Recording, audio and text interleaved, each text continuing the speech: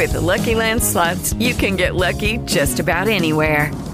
This is your captain speaking. We've got clear runway and the weather's fine, but we're just going to circle up here a while and get lucky. No, nothing like that. It's just these cash prizes add up quick. So I suggest you sit back, keep your tray table upright, and start getting lucky. Play for free at LuckyLandSlots.com. Are you feeling lucky? No purchase necessary. Void where prohibited by law. 18 plus terms and conditions apply. See website for details.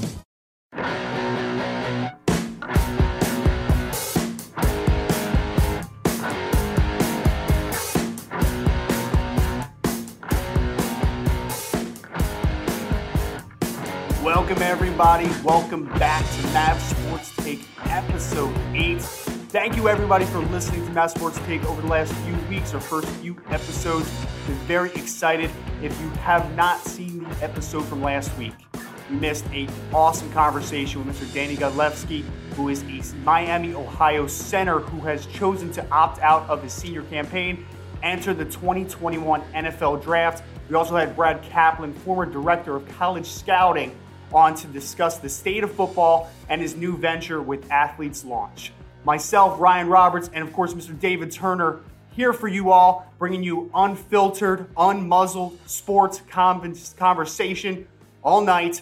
Ryan Roberts, director of scouting at NFL Draft Bible, NFL draft writer for the Fantasy Draft Room, host of Baldy's Breakdown, scouting seminars every third Wednesday, 9 Eastern Time, and Friday Night Scout School every Friday, 9 o'clock Eastern as well, for a part of the NFL Draft Bible experience.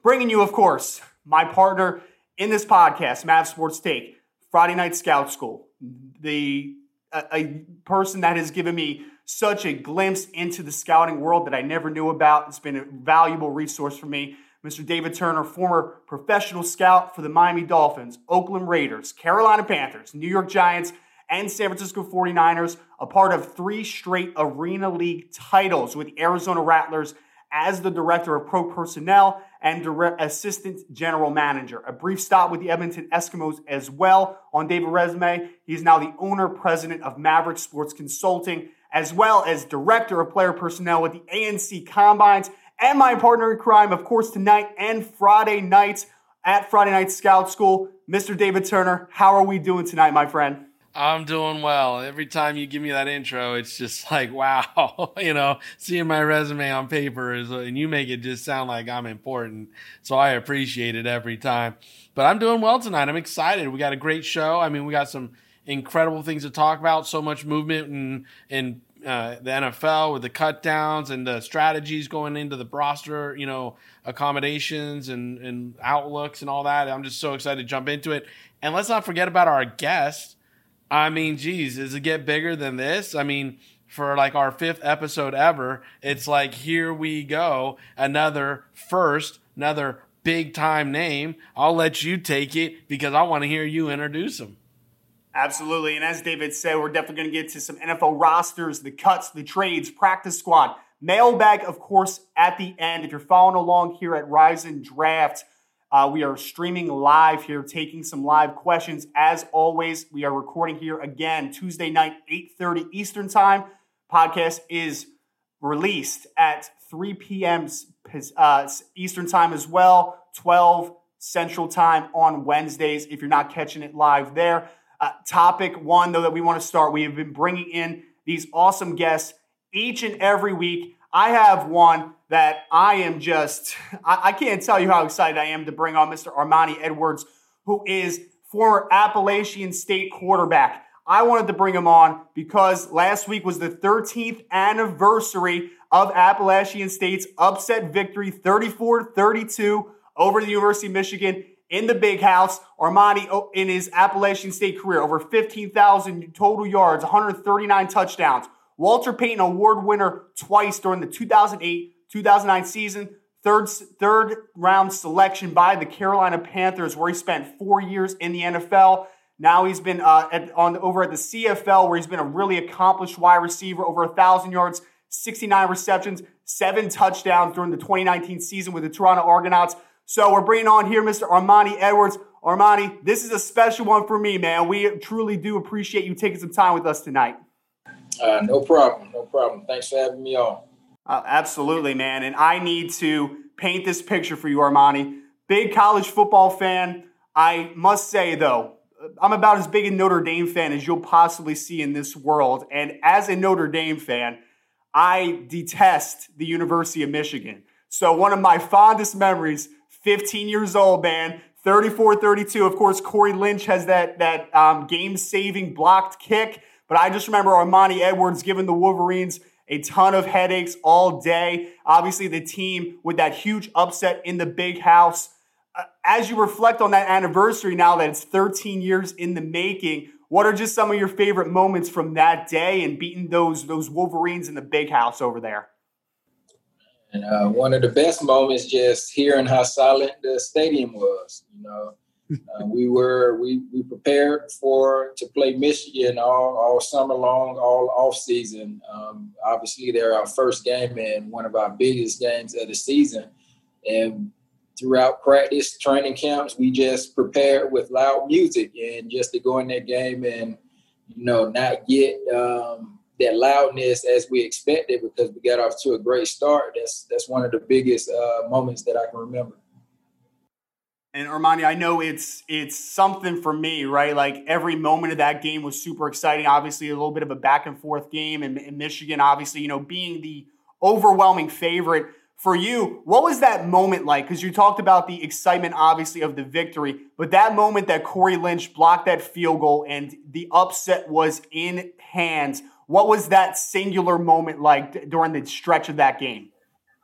It was relief and excitement all at once. I played with the banged up shoulder, so throughout the entire game, I'm running off adrenaline. So it was just relief that the game was over and excited that we pulled off a huge win at that time, not knowing it was we'll still be talking about it decades later. Amari, let me ask you this question. You have a very unique perspective with your career, playing in the NFL, playing in the CFL, playing college football. Right now, with so much happening across the college football landscape, what do you see the end goal for players being? I mean, and I'm asking in a sense of, with the players pushing to be paid, with the different universities right now, going back to play and pushing players on the field, but yet students aren't allowed on the campus. Where do you think an end goal is for players in this day and age? It has to be some sort of compensation.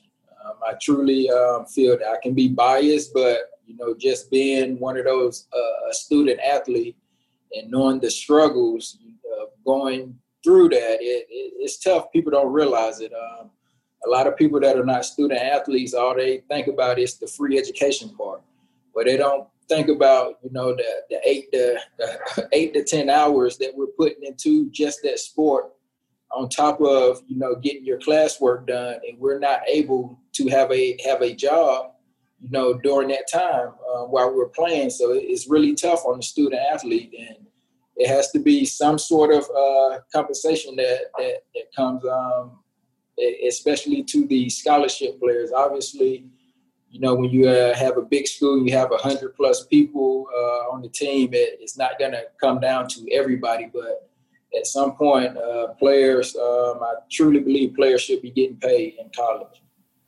With that being said, what do you think a goal would be for, or fairness would be to distribute the money to the players? Is it starters get so much, backups get so much, some or non-scholarship players get something because again they're putting in the same work, right? Yeah. Or is it do you have a different view on it? I don't know. I mean, you have a unique perspective.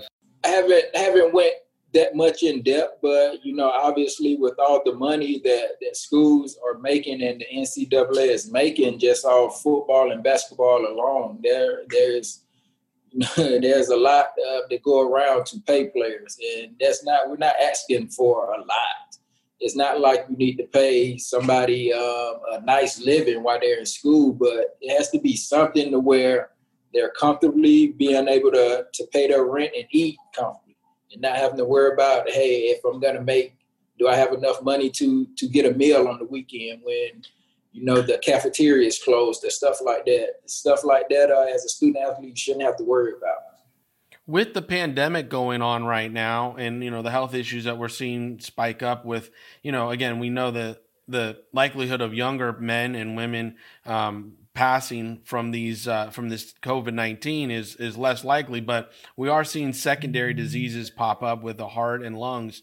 What's your feeling on having big time college football back playing and putting on the field? I mean, this past weekend we had a few games, and this coming up weekend we got more games coming up. What as a player, what I really would love to hear your take on, if you were in school, how would you be feeling about playing? That's a very tough situation for a young athlete, especially one that's aspiring to continue their career as a professional.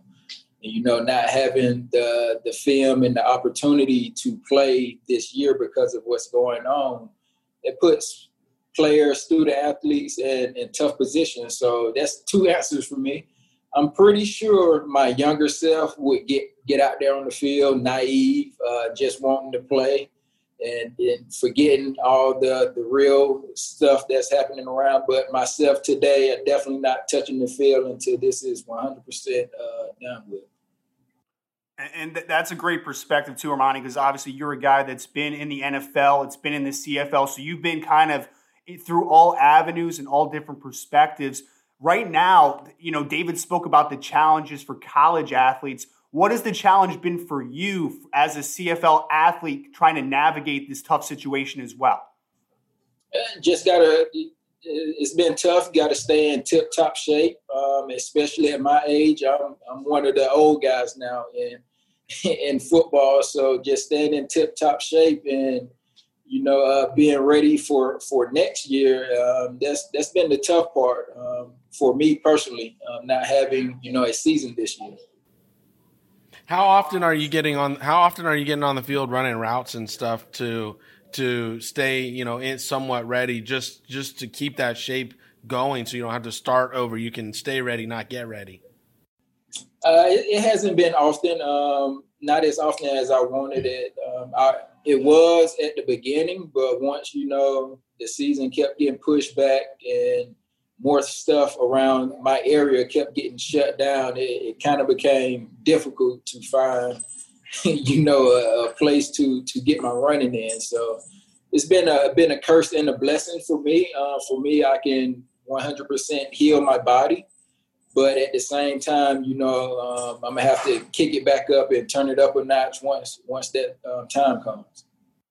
And Armanti, I know you. I think you recently signed a contract with the Edmonton Eskimos as your next stop in the CFL. Looking back, obviously, over the last couple of years, you've had some high success as a wide receiver. As you're moving forward now and having that season canceled on a personal level now, what does Armanti Edwards do to pass his time? What's the family life looking like? What do you do just kind of outside of the football spectrum and just as a regular person type of thing? It gave me more time to spend with my family, for one. So everything I'm doing with my wife and kids. And also during this time, we had to start looking at stuff outside of football. My career is coming to an end, whether I want it to or not. That's just how things work. And during this time, we've been learning and also now teaching others how to invest in crypto and Forex. So that's what we've been doing this year. And Armanti, I'm interested in this take because obviously you were a great quarterback at the college level as an African-American, and we are seeing a rise now, which I am just absolutely loving with guys like Patrick Mahomes and Lamar Jackson and Russell Wilson and Deshaun Watson. So many great players at the quarterback position, Black African-Americans. For you, what has that been like to see the evolution and to finally see the players get that opportunity, which wasn't regularly afforded to them in the past? It's been great. It's been great. Just speaking on something personal, unfortunately, it happened after my time, but I'm happy to see, other people that look like me that are finally getting that shot in the praise that they deserve at that position. And I just look forward to more quarterbacks after Mahomes and the rest of them to keep coming along. How do you feel the college sports and professional sports are handling the social injustices that we are facing these days? And where do you see the leadership of these teams going in order to keep this in the forefront of the conversation and not get it overlooked in the coming months? I think it's just my personal opinion. I think when sports is being televised and played, then that's overlooking, everything that's going on in the real world. So me personally, I don't like how it's been handled.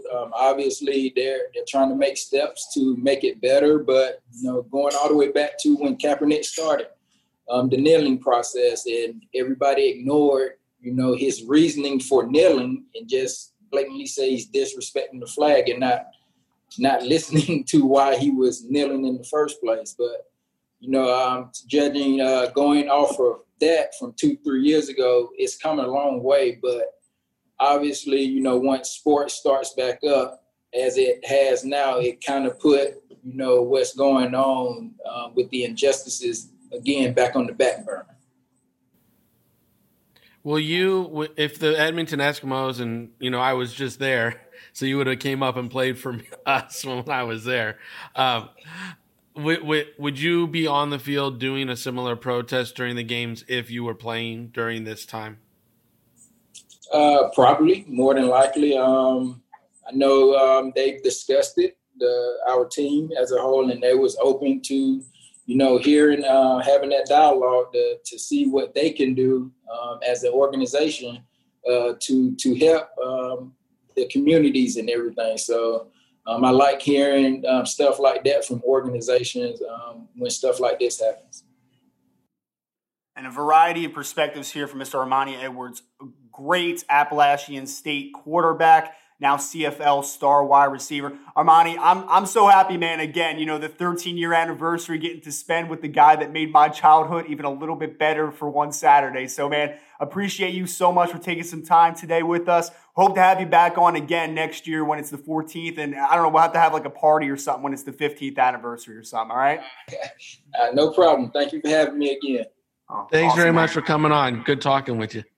All right, nice talking to you guys too. Right, and a absolutely wonderful conversation there, being joined by Mr. Armanti Edwards again. Multiple perspectives. Obviously, we got the great upset victory over Michigan. We got into a little bit of professional football, college football, the evolution of the African-American quarterback.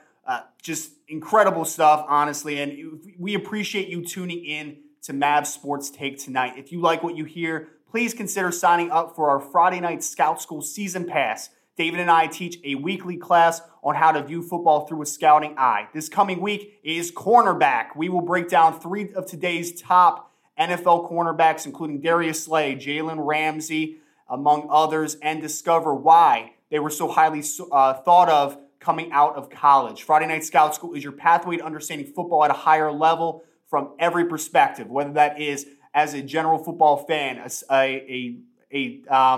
a scout in the making, an agent, a player, whatever it is, we have you covered on Friday night Scout School, 9 o'clock Eastern time, every Friday night. David, general thoughts there, man. You threw a lot at him. We both threw a lot at him, and he had some incredible answers. It was really refreshing just to hear another a player's perspective for a change here. Well, what's been great is, you look at our guest lineup we've had a college director of scouting. We've had Tom Pelissero, an expert in reporting on the NFL level. We've had Danny, who was a player who opted out, right? Then we also had Brad Kaplan, who used to be a director of college scouting. And now we had our first active player, right? Now he's an answer of a question. He's another trivia question, right? Who was the first active player they had? Well, Mr. Edwards, because, I screw up names all the time. Mr. Edwards really brought a great perspective of, how he saw the pandemic. And I really appreciated him saying, as a younger man in college, I would probably go out there and push my body. But as an older man now that has to think about the end of my career, has a family, a wife to think about, he's definitely not stepping on the field until it's kind of all sorted out. It showed the progression of a professional attitude, from a young man just with that fortitude. I'm going out there and going to just go do it. I'm invincible, to I really got to think about this. How is this going to affect my family, my ability to provide for them and all that? And then his answer on the social injustice and how he appreciated where we've gotten to, but yet we're not far enough yet, as well as, playing for Edmonton and how that organization was going to open the conversation up of how they wanted to handle any kind of protests or things up there to continue to bring the awareness. And what I really appreciated is, as a man who said it many times, I don't feel sports should be playing right now. There's other things we need to be talking about.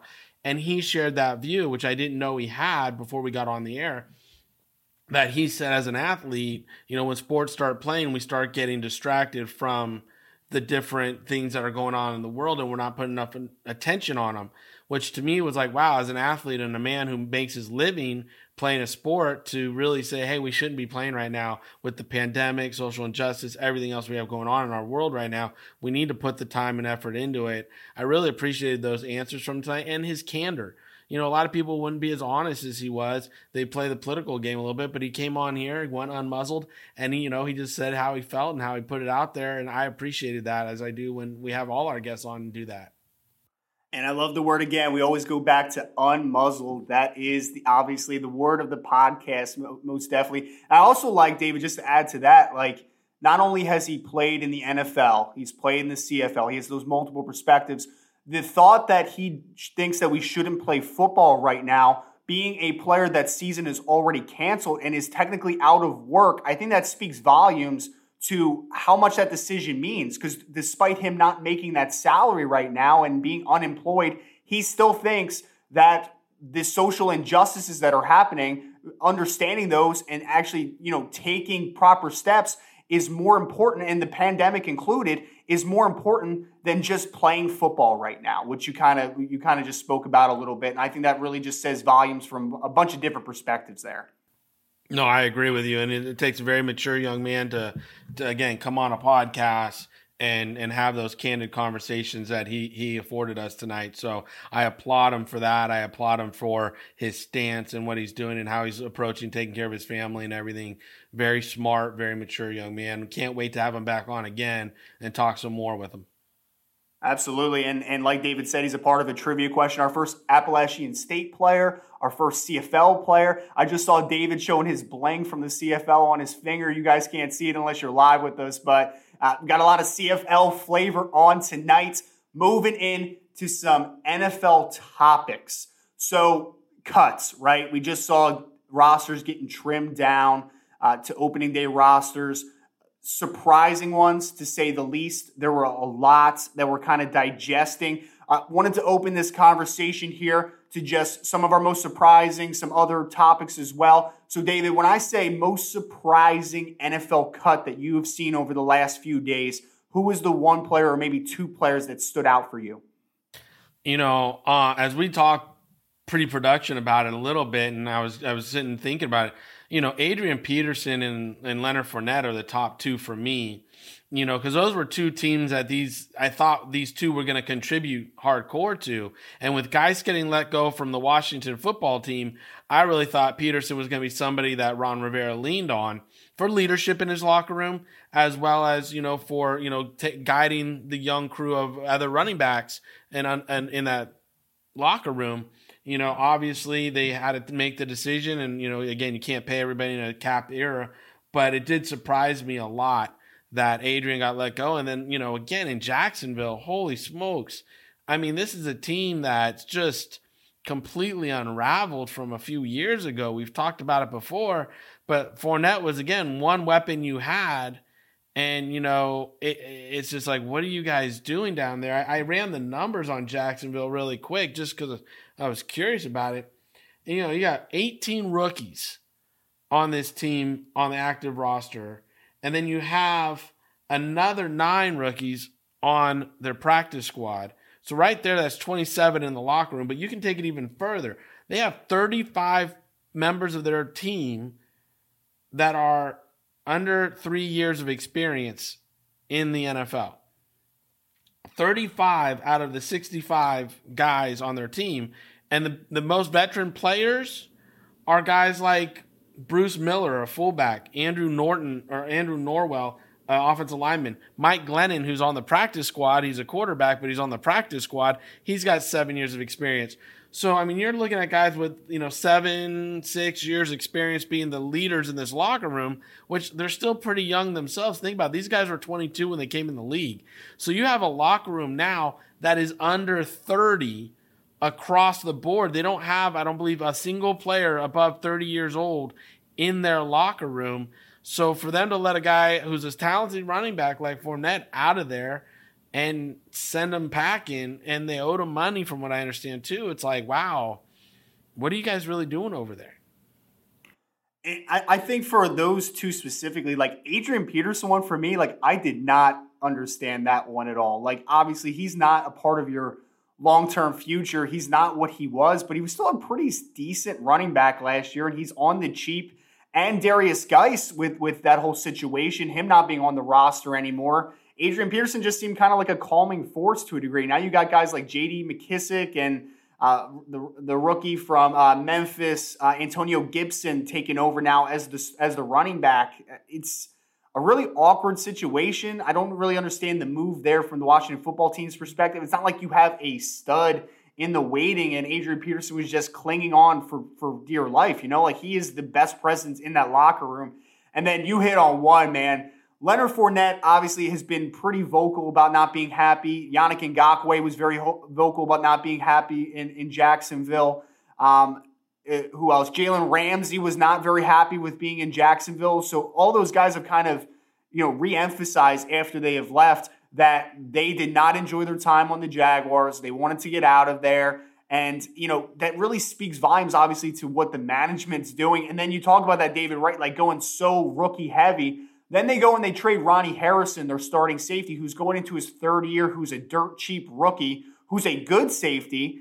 And, he's like 24 years old, and now you're trading young assets as well. So I'm just trying to get my mind around what Jacksonville is doing. Because on top of everything, it seems like they're obviously in a rebuild, maybe tanking for Trevor Lawrence, talking about that at some point, I'm sure this offseason more.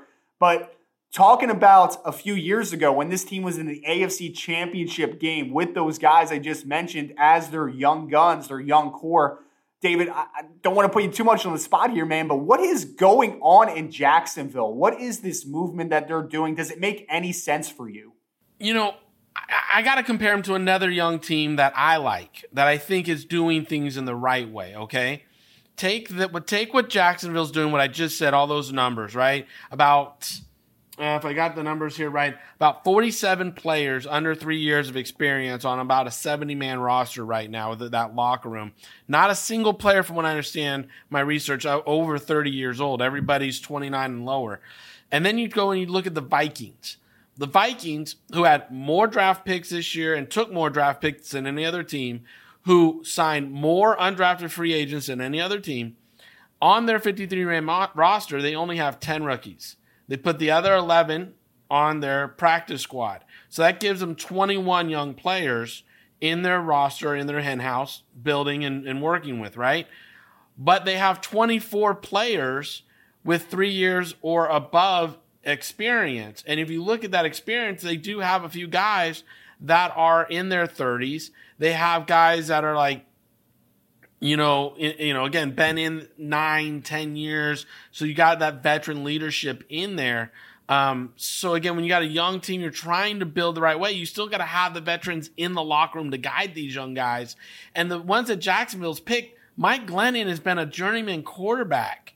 He hasn't won anywhere or doing anything, so he can't say, here's the winning recipe. I've seen it work. This is what to do to win, guys. Andrew Norwell, who I love, he was on Carolina, was an undrafted rookie who built himself into a very high paycheck player. He's great. He's a great scrapper, great guy. He's not really good in technician. He's a puncher. He's a guy who's going to, win with a lot of toughness, not a lot of technique.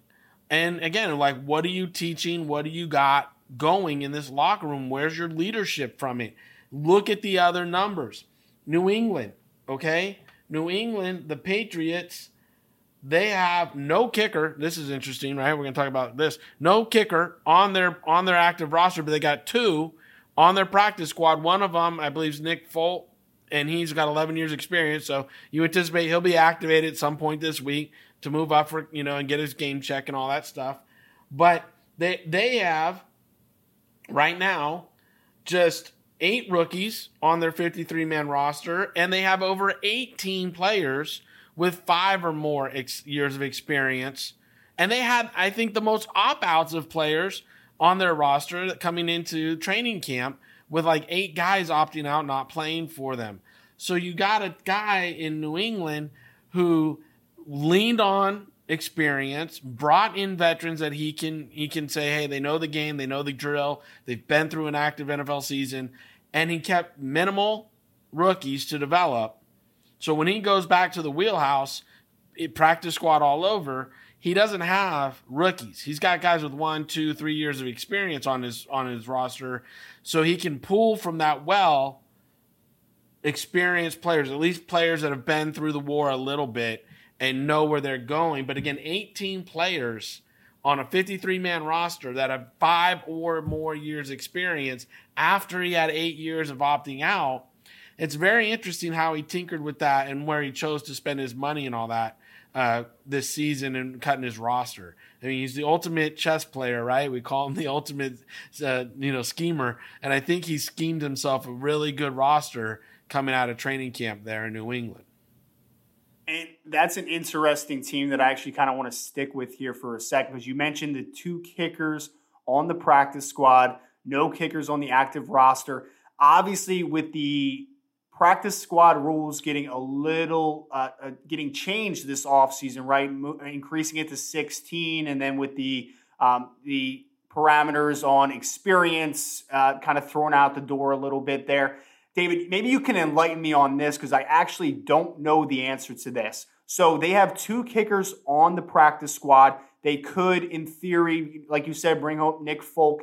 Is that something with these new rules, or just it has been in place, where they could conceivably maybe rotate those kickers from the practice squad to the active roster? Or is there a certain point where if a guy's on the active roster, he has to stay for a certain amount of time? Do you know any of those parameters? When you're activating from your own practice squad, okay, you bring them up, and you can bring them up and down, okay? So you can release it, you can bring him up, guy can earn his game check, and then you can release him, he clears waivers, whatever, sign him back to a practice squad roster. You can go up and down with him, which again, ultimately almost gives you a 54-man roster when you're going up and down with people, because on this year's parameters, before you used to activate a practice squad player like 48 hours prior to a game. Now you get to activate them up to like 3 hours prior to the game. So therefore, your final roster, game day roster, isn't being set till game day, which again, you used to always just worry about who were the in and outs as far as, who was going to play and who was sitting. Now, as an opponent, you don't know who's going to play until game day. Like, people can tinker with the roster all the way up until game day and activate these guys off practice squad and bring them up. So again, knowing the rules and playing within the rules, but playing better than everybody else, you have to respect what Belichick's doing. Again, on his practice squad, he only has, as I'm looking at it, like 6, maybe 7 rookies. Everybody else, like I said, he's got a guy like Xavier Williams, a nose tackle, 5 years in the league. He's got guys like D'Angelo Ross, a cornerback, who's 2 years in the league. He's got, guys that, Toshawn Bauer, linebacker, who has 3 years in the league. He saved some veterans onto the practice roster, but he also inlaid his whole roster with veterans because he wanted people that had been through the war. So yeah, you can tinker with these young players all you want and bring them up and down if you need to. But at the end of the day, he packed his roster with a bunch of vets, and we see other clubs like this. The Ravens only have 9 rookies. Tennessee only has 6 rookies on their 53. Oakland only has 5 rookies on their 53. And the Bills, if I did my numbers right, they only have 4 rookies on their practice squad. They went really veteran heavy, or at least experience heavy, on their practice roster to make sure that when they get injuries, they can pool with people that have been through the wars. Let's do the numbers really quick, Ryan. You have normally in preseason most of the of injuries, right? When you have preseason games, you'll have anywhere from 3 to 7 guys miss, season-ending injuries. So let's just say every roster had 3 guys with season-ending injuries in preseason. Okay, with 32 teams, that's a quick, 100 players, right? So you got 100 players. We didn't have those preseason games, so those injuries didn't happen. So now, when these teams do have injuries, they do have COVID pop up, where are they shopping for the next round of players? Because they brought less to camp. They brought the players, like you heard Mr. Edwards talk about tonight, say, places around him have been shut down. Where do they work out? What do they do? That's an issue. So where are they going to get these in-shape players? If we go into the first 4 to 5 weeks of the NFL season and we drop 100 players, where are we going to find these players? Well, Belichick just said, I'm going to do it on my own roster. I'm going to keep the veterans. I'm going to keep veterans on my practice roster, and the Bills did the same thing, and so are the Raiders. They're going veterans. I had that question before cuts. Who was going young? Who was going old? Who was trying to win now? Who was building for the future? Jacksonville's building for something. We don't know yet. That's a kind of a mystery. Is it a football team or is it a European rugby team? We're still working on that. But the rest of them, you're seeing these players or these organizations that were in the hunt keep very strong, experienced players because they want to finish it out. And talking about injuries, breaking news that I just saw pop up on Twitter. I don't know if you saw it. But it's saying, and I don't know if this is confirmed, but it's saying TSN said Von Miller reportedly injured an ankle tendon in practice, will need season-ending surgery. So that lower body injury we saw reported on earlier could be season-ending for Von Miller. That's one of these type injuries we can expect in the next 4 to 6 weeks that we take on this new NFL season where no one played live reps in preseason. And another team, the 49ers, is another roster that is doing that with their practice squad. They have guys like Deion Jordan, Kevin White, Jonathan Cyprien, who have been around. The Eagles, the Philadelphia Eagles, a team about 15 minutes from me. Josh McCown, emergency quarterback, emergency plan. He gets to stay in his home in Texas, make $12,000 a week. I need to figure out how to get on that plan, but obviously, some people are very utilizing this for the near future, emergency plans. The other way, though, David, because usually, when I'm growing up, right, and I'm learning about what the practice squad is, and even now, right, like that's kind of like the developmental area for younger guys to really, take shape behind veterans and learn the game, and then hopefully next year you're making the active roster. Like it's kind of like a pipeline of sorts. Conversely, how detrimental is that to the long term of the success other than, obviously you talked about the short term being able to replace through almost like a farm system type of thing, but how much is that going to hurt you in the long term aspects of everything? Well, again, as I said on last week's podcast, the development of NFL football players is down by 2 years. We're 2 years behind now. And the reason I say it is because the players that got selected or signed in this year's draft process did not get OTAs, did not get a real training camp experience because there's no preseason games. So, guys like Eckler that, made San Diego on that 4th preseason game and now he's their starting running back and all, we didn't get any of those emerging in preseason. So now the coaches are trying to win now and get it now, get it done now versus developing young players. I don't think the practice rosters are going to get enough reps in the current situation, how it's all lined up for practice schedules and everything, because they're not going a lot of live reps. They're going to just be reading cards, moving through the motion, staying in shape versus being a team that can show up and be ready to play. It's going to be very hard with the restrictions of practice to develop young players on top of all the COVID policies and everything else. So I really think we're 2 years behind. I think the long-term effect on what happened this offseason. And even as we're seeing college football being canceled, those players aren't getting reps either. And we saw Kevin Colbert today give a statement that, in the 2021 draft, he is more likely with the Pittsburgh Steelers, if he's still there, because he still needs a contract extension, but if he's still there, he's more likely to take a player that played in 2020 versus a player that didn't. But again, if you talk about players who played in 2020 and let's say they got COVID and they developed a heart condition or they developed some kind of lung condition, you've said it before, what if they don't pass an NFL physical, an entrance physical, and the player that didn't play and stayed home and, stayed safe, he passed all the physicals. How can you take the player who played when he can't pass a physical? And, there's some other sad news I think we just got too, that there was a player, and again, this is unconfirmed. We just heard about it.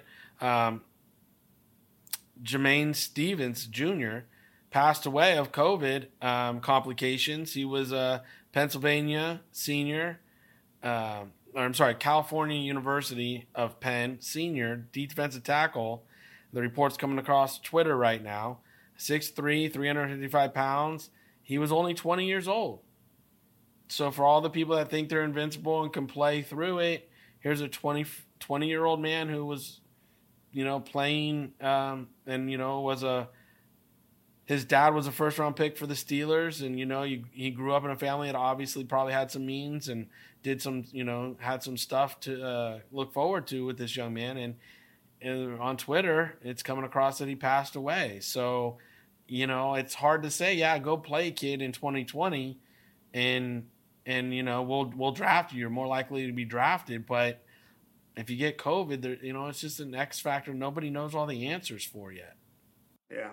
Yeah, it's it just stinks so much with how the draft process ended for a lot of guys to have this uncertainty again, because half of me, well, I don't want to say half of me, the man, right, the person in me applauds guys like Micah Parsons and other players, Gregory Rousseau's, that are looking out for their best interest in, we talked about it, right? Like college athletes should be compensated. Like if one of these guys gets hurt, and I'm sure there's some insurance-y policies that they've taken out on themselves possibly as far as NFL draft-wise and all that good stuff. But like there's just so much uncertainty that I don't blame them for not playing. And now we're seeing reports that, hey, maybe that will affect their draft slot. It could affect them. Obviously, those high-ranking guys, right, like those assumed high first-round caliber players, I would find it hard to believe that it would dock them down to a point where they'd be losing out on a ton of money. But it's so much uncertainty, and we've seen guys, with high profiles not really last to the degree or have the success that they may have been pictured early on. And one guy that I think really fits that, and this is a perfect segue, David, you're going to love this segue, is a guy that has not had the success that many people maybe anticipated. Josh Rosen now over to the Tampa Bay Buccaneers practice squad after being released by Miami, after being traded for a second-round pick in last year's draft, during the draft, which I'm sure Miami, this was not calculated, this was not ideal, but they lose out on Josh Rosen. Well, I don't want to say lose out. They chose to get rid of Josh Rosen. Now he's on Tampa Bay. Looks like a good fit for him, for a guy that in 5 years has had 8 offensive coordinators. He hasn't had anything, no semblance of consistency throughout his career dating back to his college days. Your thoughts real quick, David, just on the Josh Rosen situation. For me, like, obviously things have not gone his way, but from the outside perspective, Tampa Bay with Bruce Arians, but sitting behind Tom Brady maybe for a year or two, seems like an ideal destination for a young quarterback. I think I haven't talked to Josh, but if I did, and I'm going to get in his mindset a little bit, like you said, with 8 OCs in 5 years, you want to land somewhere where you got stability. I mean, you got drafted in the first round by a club that the following year drafted another quarterback and kicked you out. And then you go down to Miami and they draft another first-round quarterback and kick you out. So there's no stability for this young man, and everybody can jump on the Rosen train and beat him up all they want. That's the easy train. But let's look at this. I mean, this is a young man that's tried to learn a different offense 8 different offenses in 5 years, no stability. But you go to Tampa Bay, Brady's a 1-2 year and done kind of guy. You got his former offensive coordinator that was in Arizona, Byron Leftwich there, who knows him and has coached him. And, obviously has probably talked to Bruce about him, and Bruce talked to, Byron about him and said, hey, should we try to bring this guy in? And is he going to be a cancer to the locker room? Is he going to be a problem or issue? Byron gives him the vote of confidence. No, I'd love to teach him, bring him in, and put him in our offense and show you what he can do, Bruce. So that's a conversation. I'm sure it happened. I'm actually pretty happy for the young man, that he landed somewhere that might be stable for him. And we can really see what he turns into. If he turns into a good player, a solid backup, or even a starter one day, great for him. That's a great rebound, If he doesn't, hey, guess what? It's on the cheap for Tampa Bay, because as a rookie contract first-round pick, his contract gave him so much, money as guaranteed money that he's living on that. The $12,000 he's making a week right now, I don't even know if he's making $12,000. He's probably still making $6,000. I don't know where his status is for that $12,000 to $6,000 cutoff. But again, I think he's really prioritized stability here. He went with who he knew in Byron Leftwich and said, hey, coach, I want to come play for you. And you know what? I commend a young man looking for stability.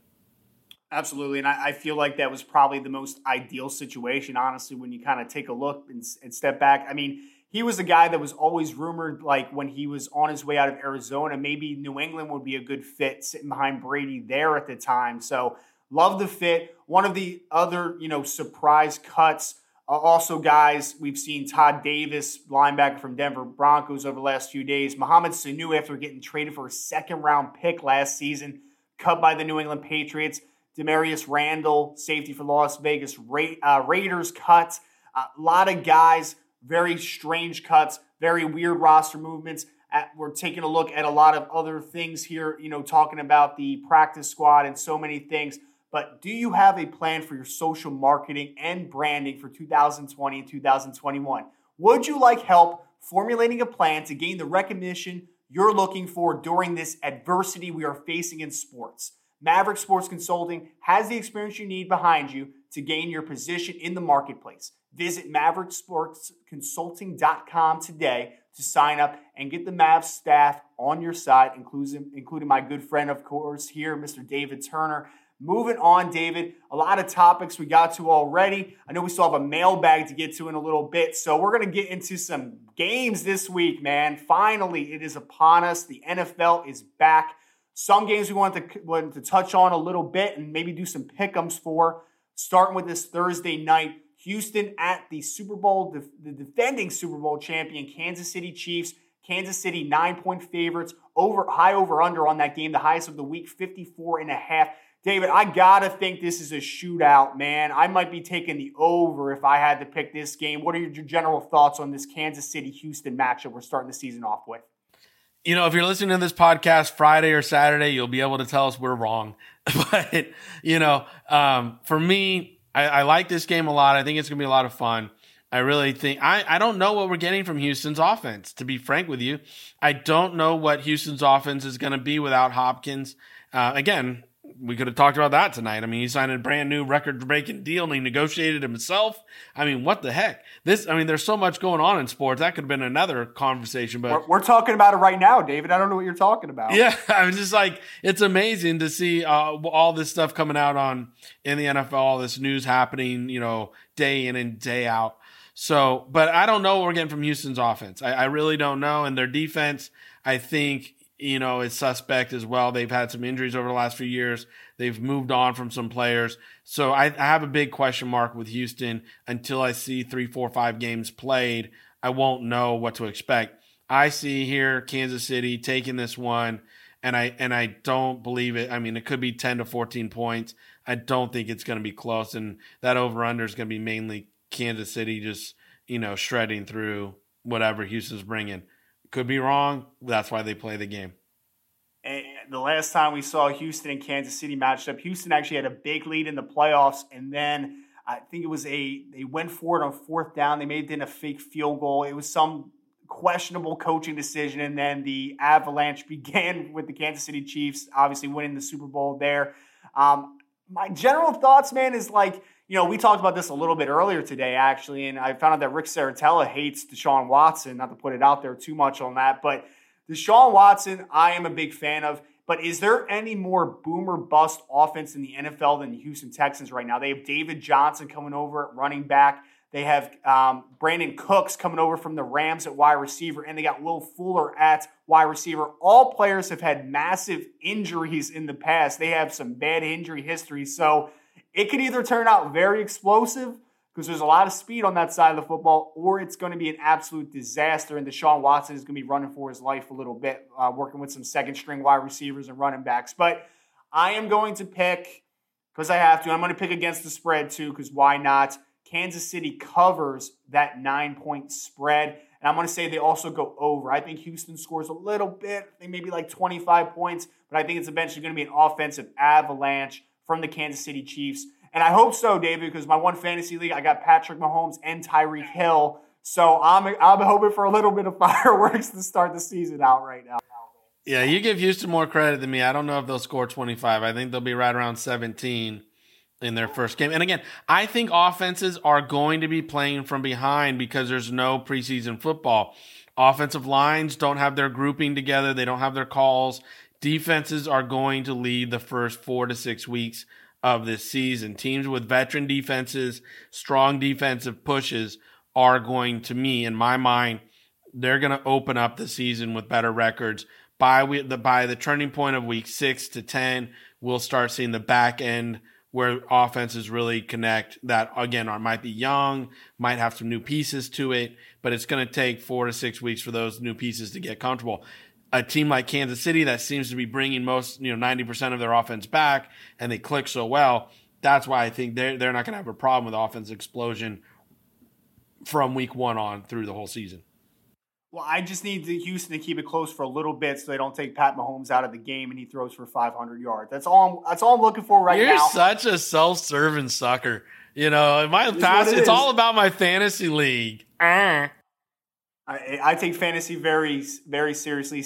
You take everything serious. That's why I love you. 6 out of 9 championships, David. I'm a pretty serious player here. So moving through these primetime games, I want to actually remind everybody that is watching with us live, we will also be taking live questions at the end. So if you want to put a question in the chat, please feel free at any time. Moving on to the Sunday night game, Dallas is 3-point favorites at the Los Angeles Rams, over under 51.5.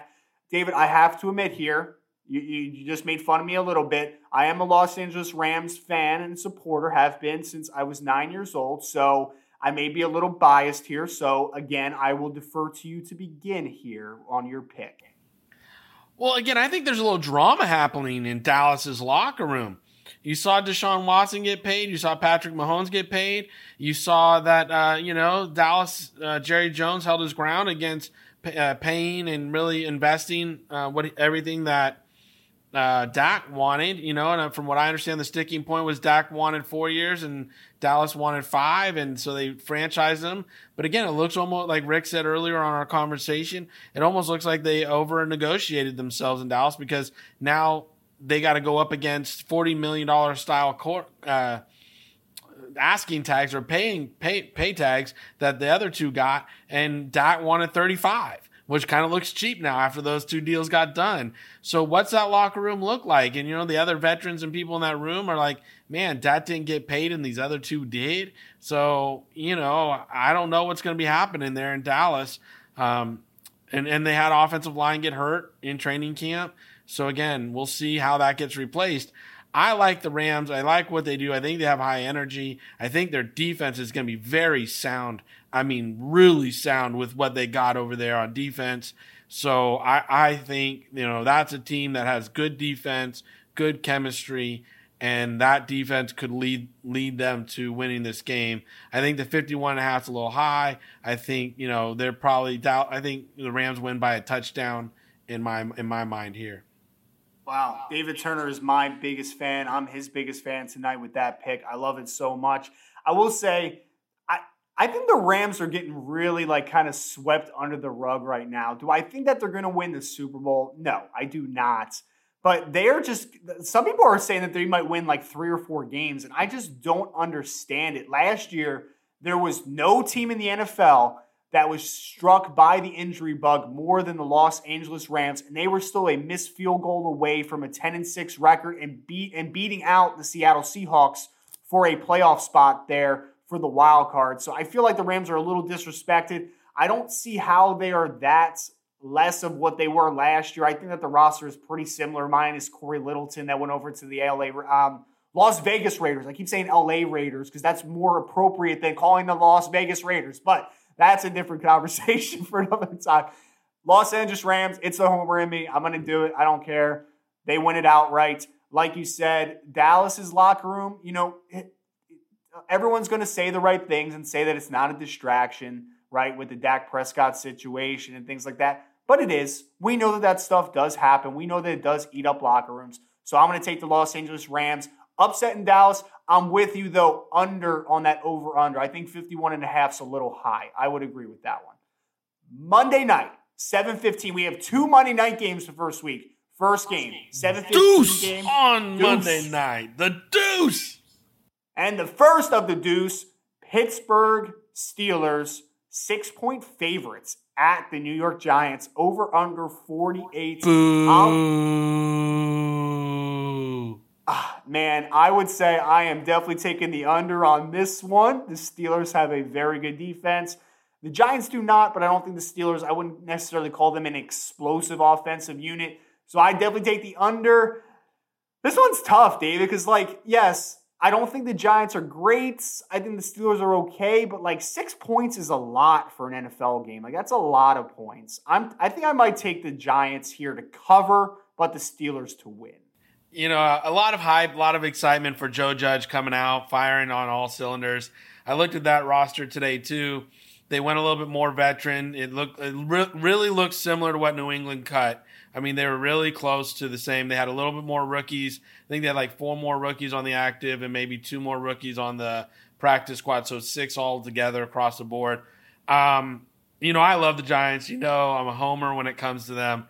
I just don't know if this offense is ready to hit the field and churn and burn and, run the field. Again, Pittsburgh's got a very good defense, very, very veteran defense. So I think Pittsburgh wins this one. I think the Giants improve as the season goes on, becomes a team that we're going to be talking about in late October to really, start pushing for some recognition later as one of the teams that turns it around this year.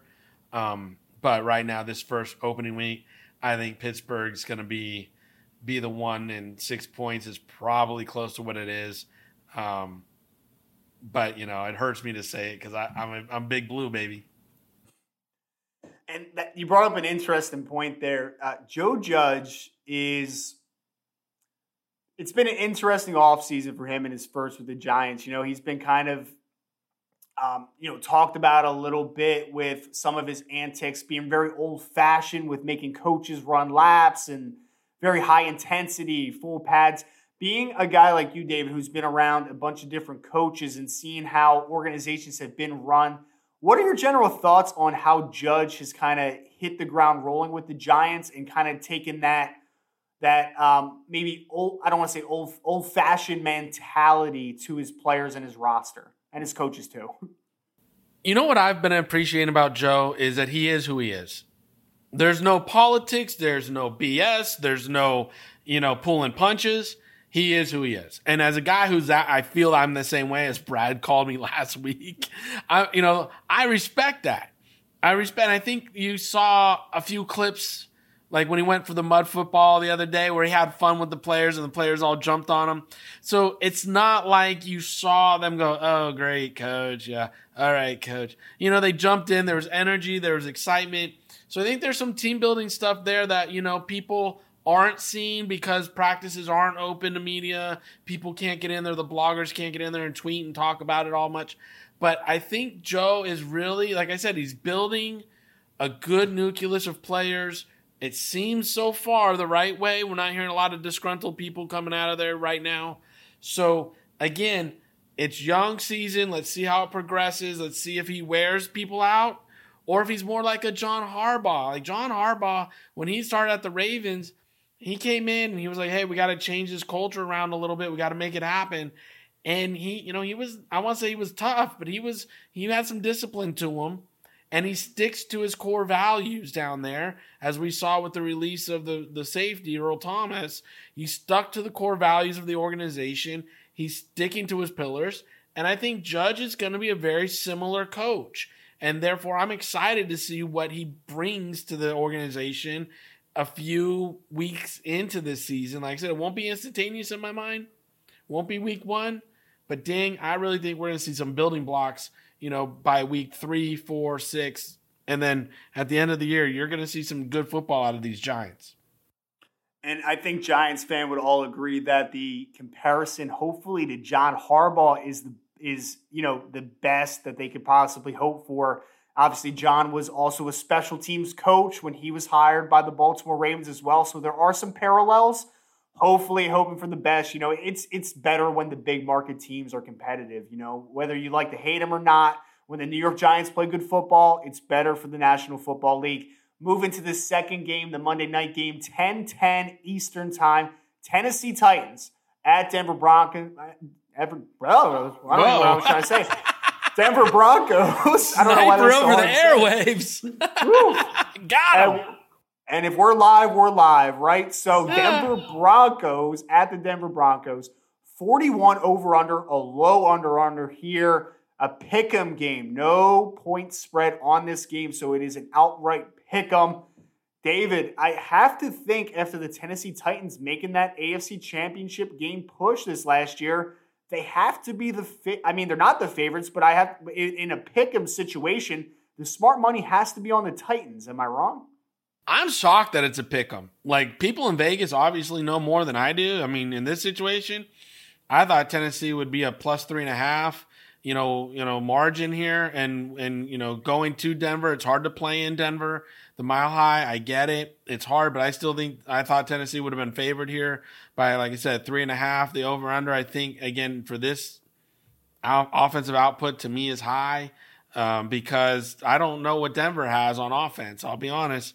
And now with Von Miller getting hurt, tomorrow's line might go up to Tennessee being the favorite. Without Von Miller on the field, that line probably is getting changed as we speak. So, get it while you can. That's a great point. You got to put the money in tonight. Absolutely. That's a great point with Von going down. Man, so I was a Drew Lock fan, the quarterback for Denver coming out of Missouri. I felt like I was higher on him than some. I had a second-round grade on him. I like the wide receivers, man. Cortland Sutton's good. I like Jerry Jeudy a ton, the rookie coming out. They got KJ Hamler from Penn State. I'm going to take the over in this game, and I'm actually going to take Denver in the upset. I set you up on that one, David. I'm taking Denver in the upset in Mile High, beating the Tennessee Titans on the last primetime game of the weekend. Couple other games we wanted to briefly touch on here because they're very interesting to say the least. Seattle at Atlanta. Seattle, only 2-point favorites here. Over-under is 49. So another somewhat low one. But Seattle, going, obviously you're traveling cross country. There's going to be some things with that, right? Jet lag and just the general travel and all those types of things. But 2 points sounds a little low to me against what was a very struggling and inconsistent Atlanta team last year. Struggling? That was a limp duck trying to walk down the street, bro. I mean, I think they were like 3-7 in the first 10 games or something. They weren't. They barely saved their jobs at the end of the year by winning, I think, 4 of the last 6 games or something. So, again, I was surprised this is so low. I think you got a veteran team. What Seattle did with their safeties in the offseason and rebuilding a little bit of that defense, I really think Seattle's got a good young team that's going into Atlanta with leadership in Russell Wilson, with leadership across the board on their coaching staff. I think this is a team that's going to roll into Atlanta and they're going to put it down on them because they're going to make a statement that NFC West is their division again. This is a statement game for them. I really think they need to go in and start fast this season, and this is the perfect opponent to start fast on. and go roll in and beat Atlanta by at least 7.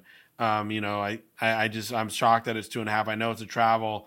I know it's an East Coast game, but Atlanta was just so bad last year, and with no preseason games this year, again, Dan Quinn and that roster, I don't know if they're ready for what Seattle's bringing to the table for them. And I'll go back really quick. Denver's another team with that young offense and those young players where I think by week 4, 5, 6, 7, we're talking about really explosive players. They're clicking, they're gelling. These young rookies figure out game speed.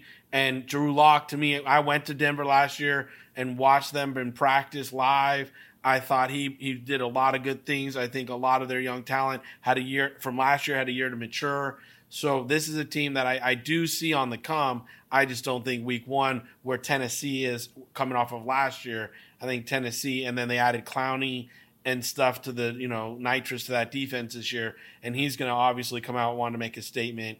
So that's why I went with Tennessee. But here I think Seattle is underestimated. I think Seattle needs to make a statement week 1 about that NFC West being their division.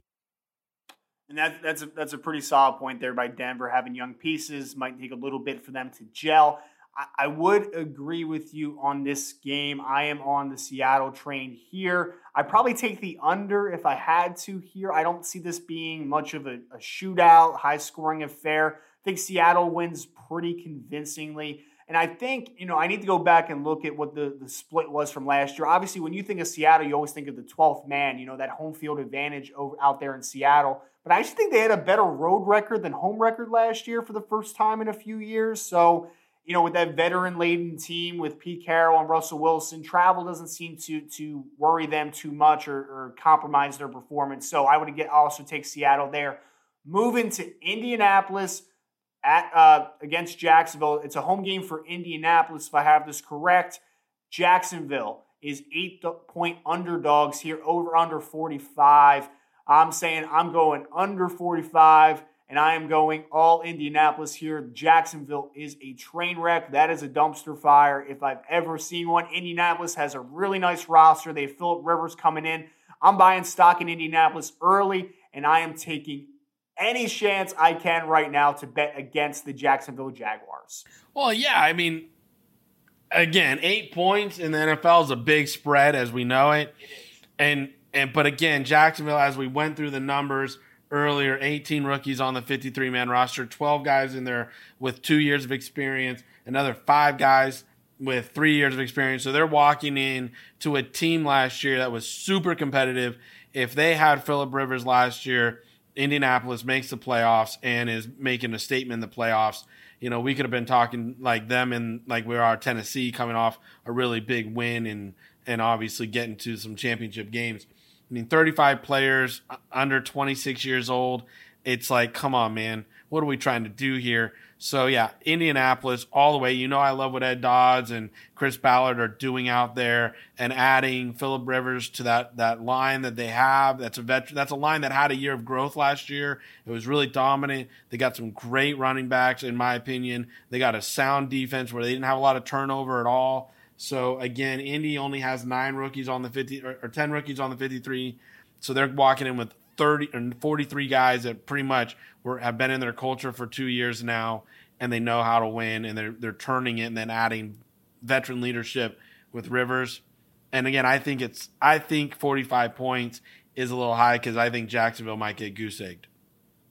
Yeah, and I love again Chris Ballard, GM obviously over there in Indianapolis. I'm a big fan of Frank Reich.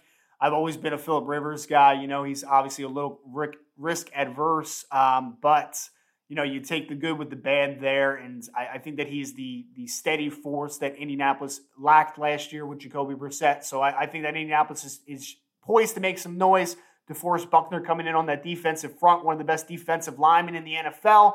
I think that there's a recipe for a lot of success there for Indianapolis this year. Last game we want to cover, Los Angeles Chargers hosting the Cincinnati Bengals. The Chargers are 3-point favorites there, over under 43. So I'm looking at this game, David. I don't know what to think of this game. We're going to have Tyrod Taylor playing quarterback. We're going to have Joe Burrow in his first game. I'm going to do a little shocking pick here, and I'm going to say that we go over in this game. I don't know why. I just feel it for some reason. We're going over here, and I might take Cincinnati. If you look at Cincinnati's defense on paper, it's not bad, man. There's some sound building blocks there. Sam Hubbard, Dunlap at defensive end, secondary with Jesse Bates. Linebackers are improving, getting younger. I like a lot. Geno Atkins, obviously, in the middle. Cincinnati's defense, I think, is going to be pretty good. I think it's a little underrated right now. Joe Burrow, there's A.J. Green, Tyler Boyd. There's some weapons. Joe Mixon. I don't like the offensive line situation in Cincinnati too much. We'll see what Jonah Williams does at left tackle. But I'm going to take Cincinnati in this game. I've never been a Tyrod Taylor fan. I think that Joe Burrow might have a little bit of Burrow magic in his NFL debut here. Hold on. I got to channel my inner Lee Corso. Not so fast.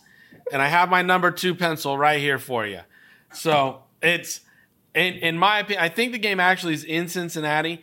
And the weather is 81 degrees and forecasted with rain. So that means you're going to get a big run game here. I am a big fan of Tyrod Taylor. I think he's gotten hosed through his career. I think he's a guy that when he was at the Buffalo Bills, he broke the streak of them going to the playoffs, which was like 12 years, longest streak that they had ever taken, and then they go and draft a young kid. I think Tyrod's got something to say. I think he's going to say it on the field, and I think he's going to open it up against Cincinnati, and you're going to see Tyrod Taylor really have an excellent performance. Also, Anthony Lynn. Let's talk about this. Anthony Lynn, the way he's handled all the adversity this year, I think as a man, as a coach, he's one that's preparing his team for success all the way through the organization. So for me, I think the Chargers are poised to win. I like what the Chargers have on defense. They got Ingram back on the field. They got Bosa coming off the edge. That pass rush, like I said, early in the season, offensive line that are young and aren't gelled are going to struggle. I think the Chargers defense is going to step on the field here and then lay it down. And I think Burrow is going to have a hard time all day. All day he's going to have a hard time making reads because he's going to have people in his face. Breaking news, Tyrod Taylor is opening it up for his first time in his career. You heard it here first from Mr. David Turner. We'll have to agree to disagree on that one. Again, we'll see Sunday night. We will see Monday morning when we have a conversation. I'll give you my best Al Davis on this one. Just keep trying, young man. You'll get it one day. One day you'll figure it out. You just keep plugging away because you just haven't seen enough to understand the kind of special player that Tyrod Taylor is. Oh, man. How much do you practice that? Be honest with me. I think anybody who worked with Mr. Davis has an impression of him because we've all heard it so many times in our ears, and we get told so many different ways how he's right and we're wrong. He had a PhD in how to do it and make you question yourself so often. Well, the next time we have somebody like Brad Kaplan on again or somebody else that worked with Al Davis, we need to compare the best Al Davis impressions. That needs to be a podcast. That's all we're going to do for 90 minutes is Al Davis impressions, please. That would be the greatest thing in my life. Moving on here to the last section, mailbag questions. We want to thank everybody again so much for putting a question into the mailbag this week. Before you do again, make sure to check out Friday Night Scout School every Friday, 9 Eastern time at NFLDraftBible.com. Buy the season pass today. We are taking you through cornerbacks this week, showing you the eyes of an evaluator, whether you're a fan, a coach, a player, a scout, an agent, whatever it is, we are here to educate and help improve in your career path. I don't know why that didn't come out easier. Questions from the mailbag, from What's on NFL Draft. Question for both. When starting off in a new draft cycle, what's your method of creating a watch list and building your work plan of attack? How do you approach turning a formless pile of prospects into an organized collection of information? Loaded question here, David. Yeah, no, I appreciate the question because honestly, that's the secret sauce, and everybody attacks it different. So it's just like you go to different restaurants and everybody's got their own secret sauce. Well, everybody's going to have a different method. You go to the independent teams, and it's all on the area scouts to go back, watch their teams, evaluate all the seniors, super juniors that are might come out early, and formulate that list and weed people out. If you're going to be a Bledsoe or national team, you pay for them to basically weed out those players for you and break it down. When you start researching players, every team has their own criteria. It's like when I was getting ready to interview last year for the general manager's job up in Canada, I had a criteria sheet of what I wanted for if my scouts go out and they look at players. They have to have X amount of starts. They have to have X amount of measurables. They have to have X amount of leadership, captainships, stuff like that through their career. And again, every team has different criteria and check marks to check it off to make sure they're their type of guy. When we had Brad Kaplan on, what was it, a week ago, he talked about, it was hard not to get on a table, or it's hard to get on a table for a guy if you didn't know who he was as a character and who he was in the locker room, who he was off the field. Those were the ones that you could make the arguments for. So, everybody wants the good locker room guy, not the locker room lawyer or the distraction or whatever. They want good, solid teammates that help the culture build and win, support through the adversity, not cause the adversity to happen. So, again, when the question is, where do you start off?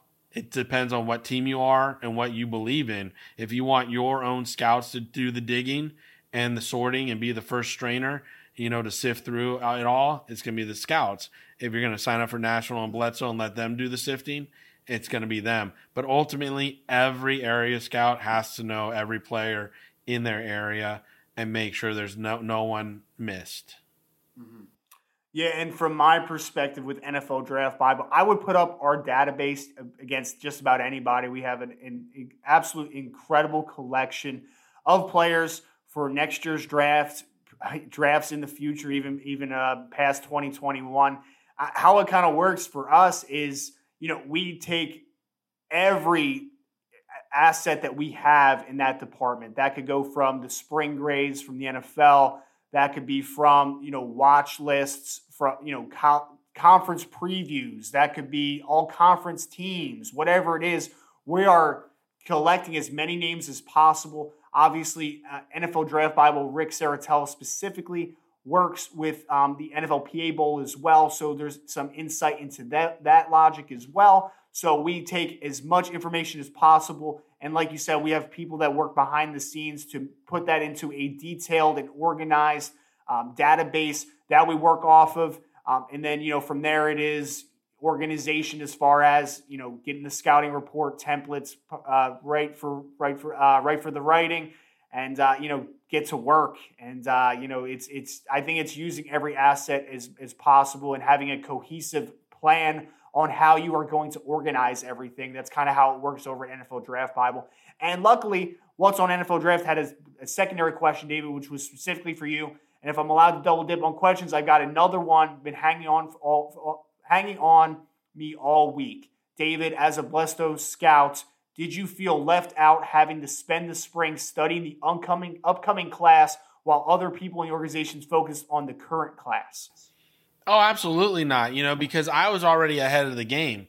I had watched these guys' junior tape. I got to know them as juniors. I went in and talked to them, interviewed them and stuff early in the process. Then I went back and rewatched them their senior year, updated my reports their senior year. So all these players that I recommended as a Bledsoe scout, I had written 2 reports on them. And then I did my cross-checks. So any of the players that I cross-checked from across the country, I also had, my reports on. So I was sitting there paying attention, listening to whatever they needed me to do and weigh in where they needed me at some points. Because sometimes the area scout was like, hey, there was this injury, blah, blah, blah. And I don't have it in my notes. David, do you have it? And I had it in my notes. And I could say, yeah, it was this, blah, blah, blah. So I'm contributing the whole way through. It wasn't like I was just sitting in the side with a dunce cap on. As a Bledsoe guy or a national guy, you really get to know your players over a 2-year span. So that's something that a lot of teams cherish and they really like having. That's why they have Bledsoe scouts in their room and national scouts in their room, because it helps them know a player throughout a 2-year span.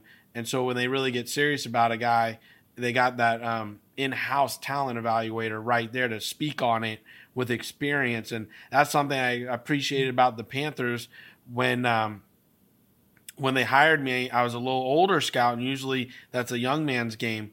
And they hired me as an older scout to do it, and I loved it because I was like, you know what? I really got to get back to my roots, which was finding players and not worrying about building teams or anything. That was Marty and Jeff and, all those guys, Mike Szabo and, Eric Stokes and all them. That's their job to figure out how to build the team. I was just finding players again and got back to what really had me addicted. Why I chose to do this for a living. It's just evaluate and formulate opinions on guys, which I love doing. So, as a Bledsoe scout, if you're doing it right, you're a strong cog in the machine.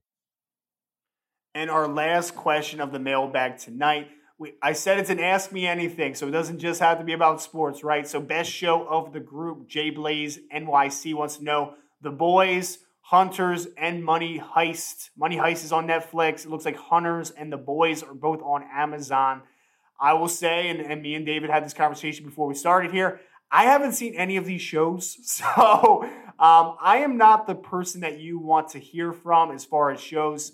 Basically, if I'm not working, I am watching film or I'm watching live sports. That's what I'm doing. Me and my wife are both big movie buffs, so we used to go out to the movies all the time. Obviously, with the pandemic, that is not possible right now. So if I'm not watching sports and I'm not writing a report and I'm not doing work, I'm probably letting the wife watch what she wants to watch, whether that's 90 Day Fiance or it's like there's one show, it's called like Love at First Sight or something like that. It's like basically like arranged marriages where like these people are thrown into it. And guys, listen to the plan right here. This is how he stays married. He lets her have the TV controller. He doesn't dominate. He lets her have it. I'm not going to act like the perfect man, because I might have my laptop open and watching some film while she's watching her shows, but the show is still on. David, I don't know if you've seen it. Well, actually, I know you haven't seen any of these shows. Do you have a recommendation if you want to give one maybe to Jay? Yeah, Jay, I haven't seen any of these shows. I'm sorry. I don't, like Ryan, I don't watch a lot of stuff on Amazon and Netflix. It's usually if I'm on there, I'm watching a movie or something, and I watch limited series, so I apologize. The one I've heard that I wanted to watch the most out of this is Hunters. So that's something I want to watch that one for sure. So that's just one I haven't gotten to yet. As far as recommendations, man, there's a lot of good movies and stuff out there these days, and I think I'll be honest with you, one I'm ready to watch with my daughter is the new Mulan on Disney Plus. Like, I heard bad things about it, David. I heard bad things. I want to see it. I was pumped up for it. I'm excited to see it. I'm really excited to see what it's about. The live action stuff. I'll be honest with you, I didn't know I would like The Lion King as well as I did. I will not watch Aladdin live because Robin Williams isn't in it, and I can't do it. I can't do it without Robin. And that's no slight on anybody. It's just Robin's my guy, and I can't go watch that movie without him being in it. So, and again, some of the other live action stuff was really cute. So I want to see the Mulan and see how they do it and go from there. And, again, recommendation for me is like go straight Disney Pass, Star Wars section and watch anything because I'm a huge Star Wars guy. So watching those is just always so much fun for me. Absolutely. Good recommendation there. I'm a huge Star Wars guy as well. Live action, man, they do some nice stuff. I really like The Jungle Book. I don't know if you saw that when it came back out, David. It was an awesome one, though. Moving to the end here, getting to the end. David Turner, we always end just kind of with a shout out or recommendation, whatever it might be. Before I hit our last little promo here, what is something that you want to leave the audience with tonight? I hope everybody's biggest takeaway is, what we saw in our interview tonight, which was a young athlete who went through playing big-time college ball, struggling with, like he said, it's not about eating every day when the cafeteria is open, but eating on the weekends, not having money to know if he's going to be able to afford a meal on the weekends and make sure his rent's paid and stuff because they don't have enough time to study, play, and have a job. And there's so much restrictions on what kind of job you can have by NCAA rules that it was hard for him. So that's something I think we really need to listen and, take the firsthand account that we got tonight from Mr. Edwards and move forward with it in our thought process as we think about, are these greedy athletes? And they're not. Also, he talked about the, maturation of his decision-making process, where as a young man, he would probably run back to the field to play for an opportunity. But now as an older guy, he's got to think about his family and his health. And obviously, we see that's a big concern for a lot of parents and a lot of people these days, especially with COVID and everything going on. So, I hope people take that. And last thing I'd like to say is, our hearts and prayers go out to Jermaine Stevens Jr. and his family, passing away. That's something that, is heart-wrenching as a father to think about, having a son pass away, and at only 20 years old. I just want to say here at Mav Sports Consulting and Mav Sports Take, our hearts and go out to that family, and our prayers and anything. And if you're listening, I hope you're thinking about why we say don't play sports right now. It's not because we're being over dramatic or anything. We just don't feel, or I should say, I don't feel it's a safe environment for our young men and women to be out playing sports right now, because we can't bubble like the NBA did and do that kind of environment for them. Absolutely, and I would like to also echo those sentiments. Anybody that has been affected by these tragedies that we've gone through in 2020, my prayers and my thoughts go right out to everybody. Mr. Stevens' family, obviously included in that. So, want to thank everybody for taking some time. Little brief note, with Armanti Edwards coming on, I hate Michigan. I don't care about Michigan. There's my little 2 cents there on a little bit of a lighter move. Want to thank everybody for listening with us tonight. Everybody that put a question into the mailbag for this week. We'll be back again live next week, 8:30 Eastern time. Obviously with the Wednesday release of the podcast as well. Thank you all again for taking some time with us tonight. Make sure you like, share, and follow us on Twitter. David Turner is at Mav_sports. Also Instagram, LinkedIn, Facebook. I'm at Rise and Draft. Make sure to follow everything that we do, NFL Draft Bible as well. We appreciate you all so much. We thank you, and I hope everybody has a great night.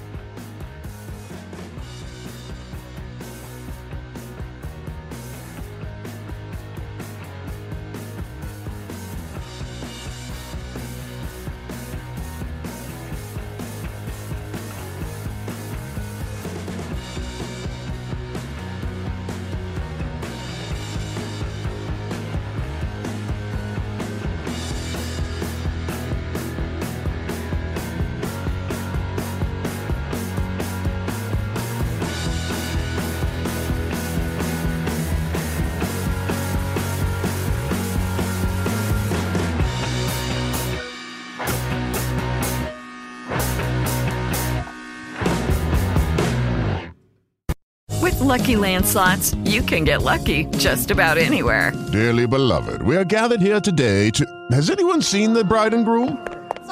Sorry, we're here. We were getting lucky in the limo and we lost track of time. No, Lucky Land Casino, with cash prizes that add up quicker than a guest registry. In that case, I pronounce you lucky.